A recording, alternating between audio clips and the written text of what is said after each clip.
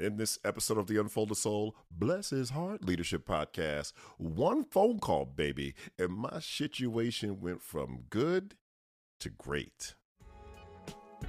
Girl, he reads from these journals he kept when he was a principal. Uncut and uncensored, putting all his business in the street. The podcast, Bless His Heart. The name, Ken Williams.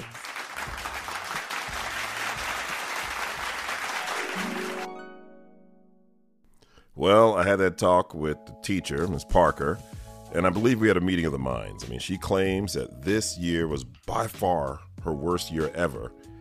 And I informed her that this year is the only year I have to go on.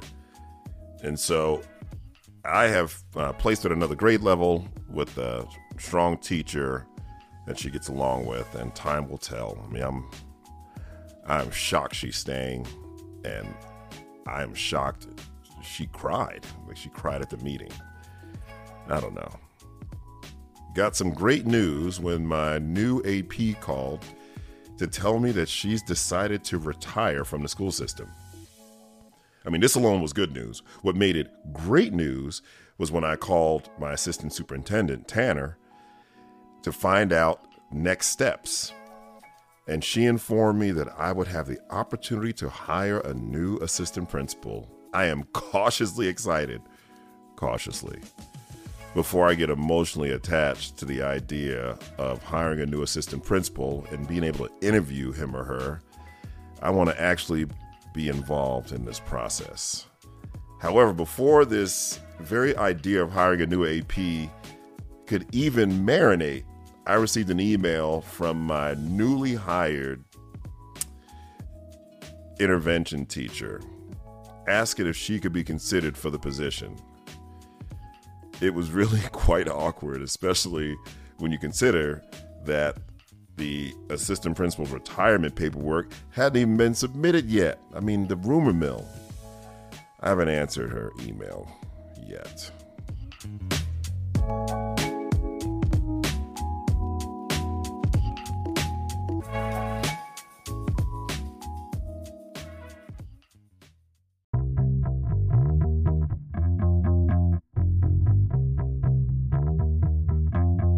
All right, baby, let's get into it. Listen, the first part of this entry is kind of a hangnail left over from the last episode. And, you know, we did have that meeting with the teacher that was like severely underperforming, that I did not make time to evaluate out. And I don't have all the specific details of what I said, but I do remember feeling proud of myself for being specific about what needed to improve for next year. And once again, this stuff with this teacher was willful. I mean, it was just willful. And so I knew she could improve if she decided she wanted to do that. And it was such a shit show in that classroom that I remember not wanting to try to tackle everything. You know, sometimes when you give too many areas for improvement, you end up like overwhelming the staff member. And it's the same thing in our personal lives. When we try to focus on too many things at once, you don't improve anything well. So I remember focusing on like three big rocks, like three areas that the areas themselves had enough leverage where it would, you know, positively affect other areas, you know, just, you know, creating that sense of wanting to see kids. You know, today we call it belonging and inclusion. You know, I remember that being one of them. And so I focused on those areas. Now on to the AP news.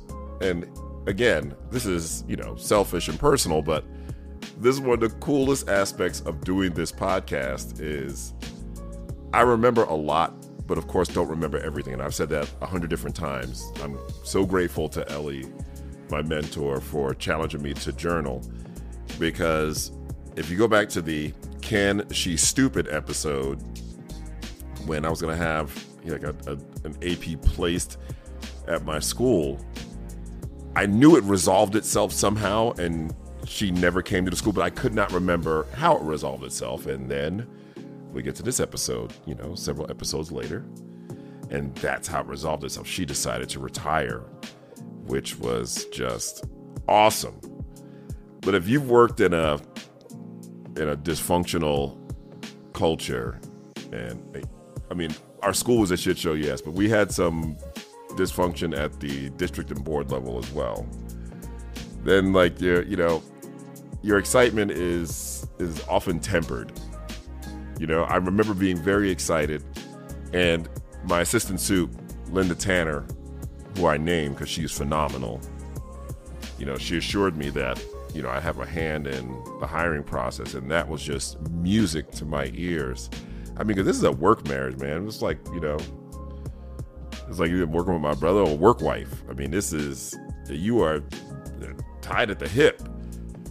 So I don't claim to know all the ins and outs of when someone is quote unquote placed at a school, but man, it just breaks my heart when, leaders don't have any kind of say, any kind of influence, impact on who partners with them.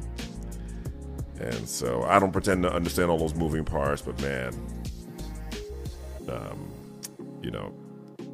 Tanner assured me a few episodes ago that this was kind of addition by subtraction, but this is even better because I get to hire my own AP. And then, the rumor mill, the last part of that entry was about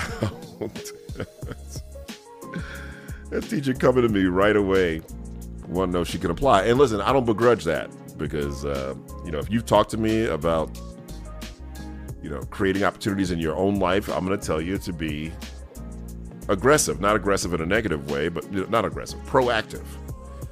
So I don't begrudge her for her proactivity. It just made it awkward. I mean, because the retirement paperwork hadn't even been submitted yet, and somehow it was out and on the rumor mill because I didn't tell anyone.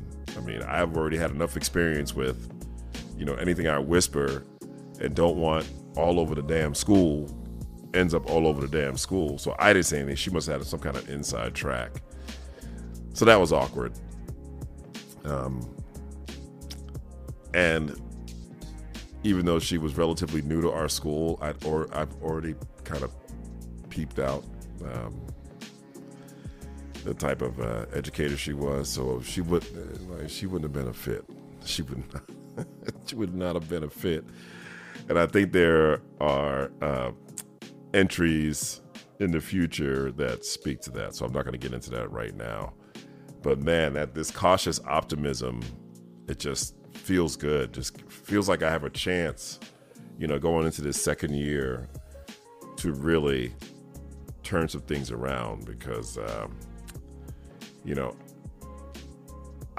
my first school was a small school in Montgomery County, Maryland, and I didn't have an AP.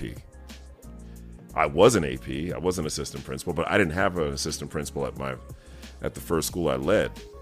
And so this is going to be my first experience with a real aligned partner. And so very excited about it. Looking forward to those next steps and hope you are able to glean a lesson or two from this episode. Start with the crown.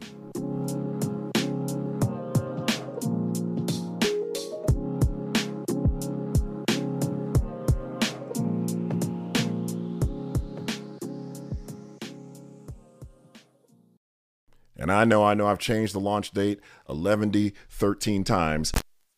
Now, May 5th, 2022. So if you're hearing this message prior to May 5th, go to ruthlessequity.com for more information. If you're hearing this message after May 5th, 2022, go to amazon.com, order your copy of Ruthless Equity.